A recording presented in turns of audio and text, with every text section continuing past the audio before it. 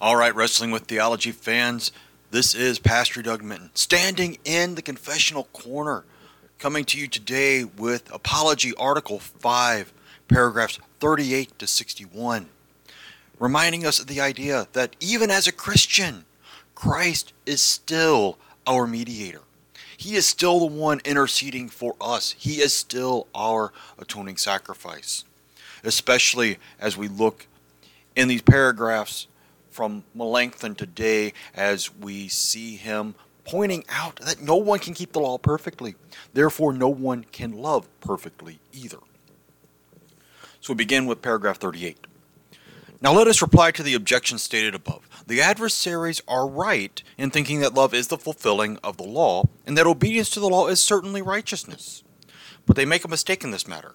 They think that we are justified by the law. Since we are not justified by the law, we receive forgiveness of sins and reconciliation through faith for Christ's sake. This is not because of love or the fulfilling of the law. It is necessarily follows that we are justified through faith in Christ. In the second place, this fulfilling of the law or obedience towards the law is indeed righteousness when it is complete. But it is small and impure in us. So our righteousness is not pleasing for its own sake and is not accepted for its own sake. From what has been said above, it is clear that justification means not the beginning of the renewal, but the reconciliation by which we are accepted afterward. It can now be seen much more clearly that starting to fulfill the law does not justify, because such fulfillment is only accepted on account of faith. Nor must we trust that we are accounted righteous before God by our own perfection and fulfilling of the law, but rather for Christ's sake. Keeping the law is certainly righteousness. But our keeping the law, our obedience, is small and impure. It is not complete. It is definitely lacking. Therefore, we still need a mediator, which is where Melanchthon picks up in paragraph 41. In the third place, Christ does not stop being our mediator after we have been renewed. They err who imagine that he has merited only a first grace, and that afterward we please God and merit eternal life by our fulfilling of the law. Christ remains mediator, and we should always be confident that for his sake we have a reconciled God, even though we are unworthy. Paul clearly teaches this when he says, I am not aware of anything against myself, but I am not thereby acquitted. 1 Corinthians 4:4. Paul knows that through faith he is counted righteous for Christ's sake, according to the passage, blessed is the one whose transgression is forgiven, Psalm 32:1. But this forgiveness is always received through faith. Likewise, the credit for righteousness of the gospel comes from the promise. Therefore, it is always received through faith. It must always be regarded as certain that we are counted righteous through faith for Christ's sake. If the regenerate afterward think that they will be accepted because of the fulfilling of the law, when would a conscience be certain that it has pleased God? We never satisfy the law. So we must always run back to the promise. Our infirmity must be recognized in this matter. We must regard it as certain that we are counted righteous for the sake of Christ, who is at the right hand of God, who is indeed interceding for us. Romans 8:34. If anyone thinks that he is righteous and accepted because of his own fulfillment of the law, and not because of Christ's promise, he dishonors his high priest. This cannot be understood. How can someone imagine that a person is righteous before God when Christ is excluded as the atoning sacrifice and mediator?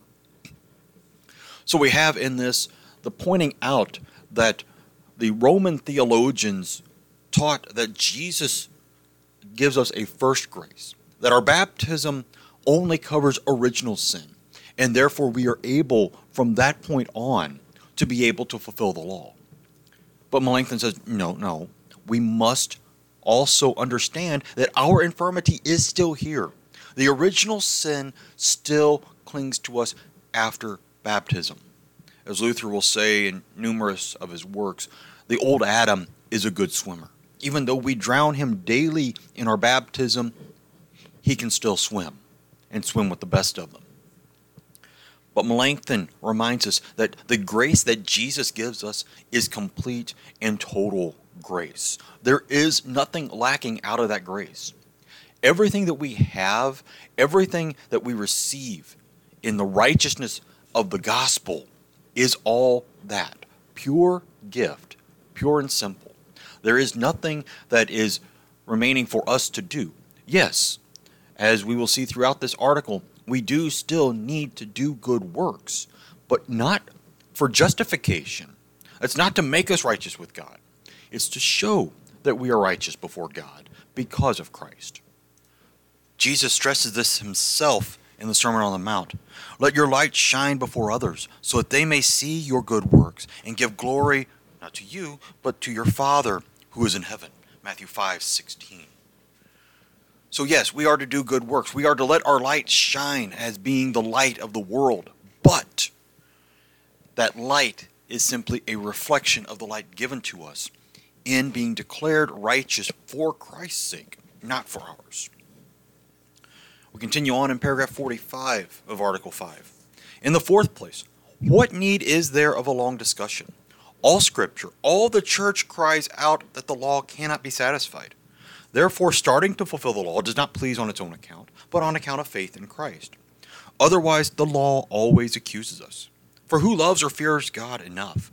Who has enough patience to bear the troubles brought by God? Who does not frequently doubt whether human affairs are ruled by God's counsel or by chance? Who does not frequently doubt whether he is heard by God? Who is not frequently enraged because the wicked enjoy a better life than the righteous, because the righteous are oppressed by the wicked? Who fulfills his own calling? Who loves his neighbor as himself? Who is not tempted by lust? Paul says, for I do not do the good I want, but the evil I do not want is what I keep on doing. Romans 7:19. Likewise, I myself serve the law of God with my mind, but with my flesh I serve the law of sin. Verse 25 of the same chapter. Here he openly declares that he serves the law of sin. David says in Psalm 143:2, enter not into judgment with your servant, for no one living is righteous before you. Here even God's servant prays for the removal of judgment. Likewise, blessed is the man against whom the Lord counts no iniquity. Psalm 32:2.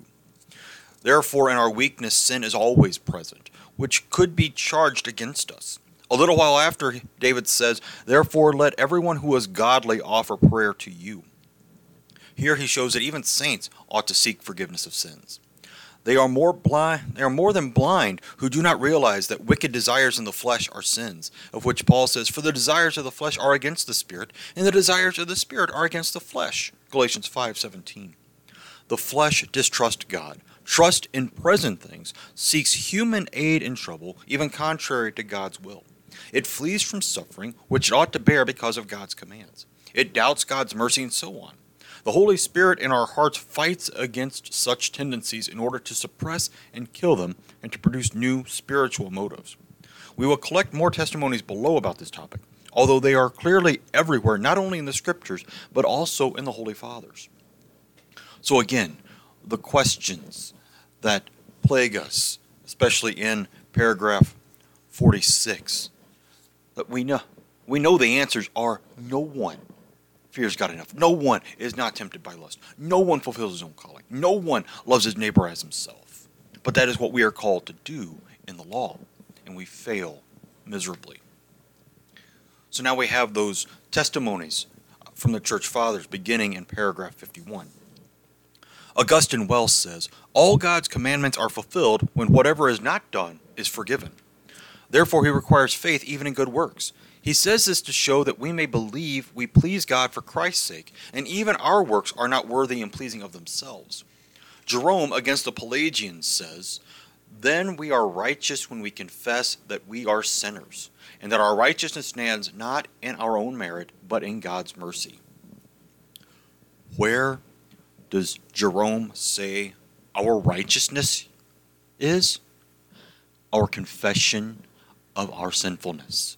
That is where our righteousness comes in. Not because we need to be better sinners to be more righteous. No. We need to confess that we are sinners. Only then can we see the righteousness that comes through Christ. We pick up in paragraph 53. Therefore, when starting to fulfill the law, faith ought to be present. which certainly believes that we have a reconciled God for Christ's sake. For mercy cannot be received except through faith, as has been repeatedly said above.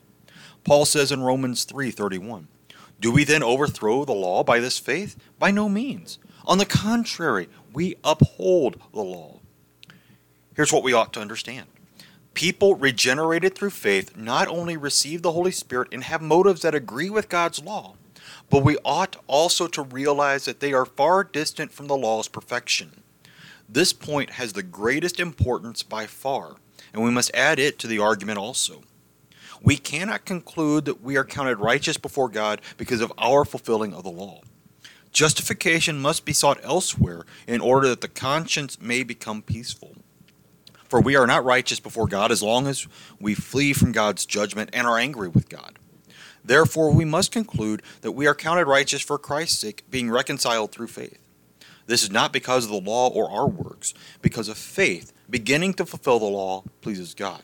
Because of faith, there is no charge that we will fulfill the law imperfectly, even though the sight of our impurity terrifies us. If justification is to be sought elsewhere, our love and works do not justify. Christ's death and satisfaction ought to be placed far above our purity, far above the law itself.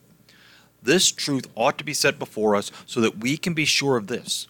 We have a gracious God because of Christ's satisfaction and not because of our fulfilling the law. Again, this idea that we think that we can work our way out of our sin.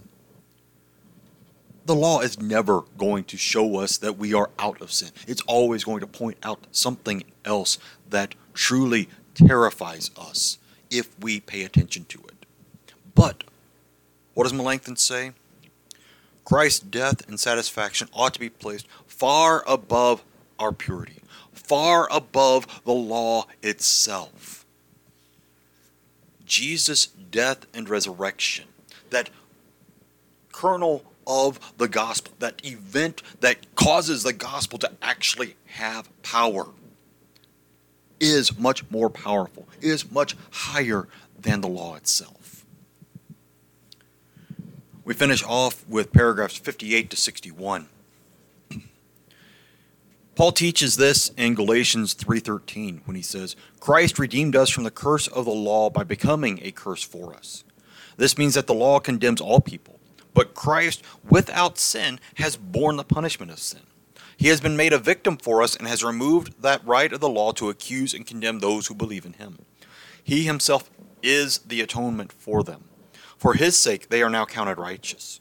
Since they are counted righteous, the law cannot accuse or condemn them, even though they have not actually satisfied the law. Paul writes the same way to the Colossians in chapter 2, verse 10. You have been filled in him. This is like saying, although you are still far from the perfection of the law, the remnants of sin do not condemn you. For Christ's sake, we have a sure and firm reconciliation, if you believe, even though sin dwells in your flesh. This is why Lutherans make a big deal out of being simul justus et peccator, simultaneously saint and sinner.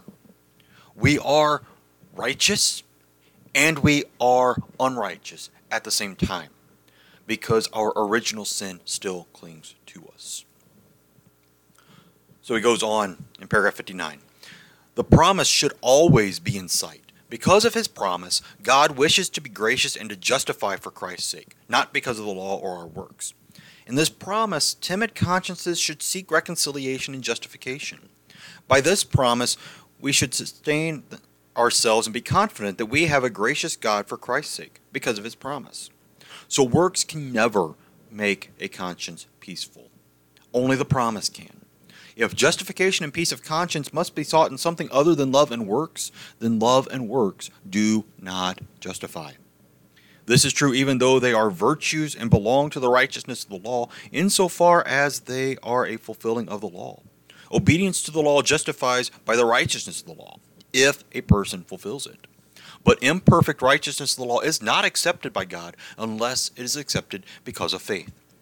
So legal righteousness does not justify. That is, it neither reconciles nor regenerates, nor by itself makes us acceptable to God.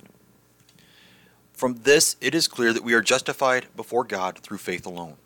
Through faith alone, we receive forgiveness of sins and reconciliation, because reconciliation or justification is a matter promised for Christ's sake, not for the law's sake. Therefore, it is received through faith alone, although when the Holy Spirit is given, the fulfilling of the law follows. So far, our reading for this week, but the point in this last paragraphs are, works can never make a conscience peaceful.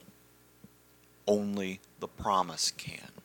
And that promise goes all the way back to Genesis 3:15, with God promising the seed of the woman who would crush the serpent's head.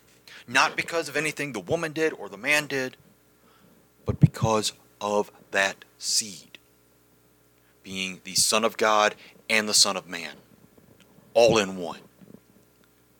We'll hear more about that as we continue on in the Confessional Corner, as we continue to dig deeper into the Psalms and the rest of the Scriptures. But until next time, this is Pastor Doug Minton, standing in the Confessional Corner, helping you to wrestle with theology this week. Amen.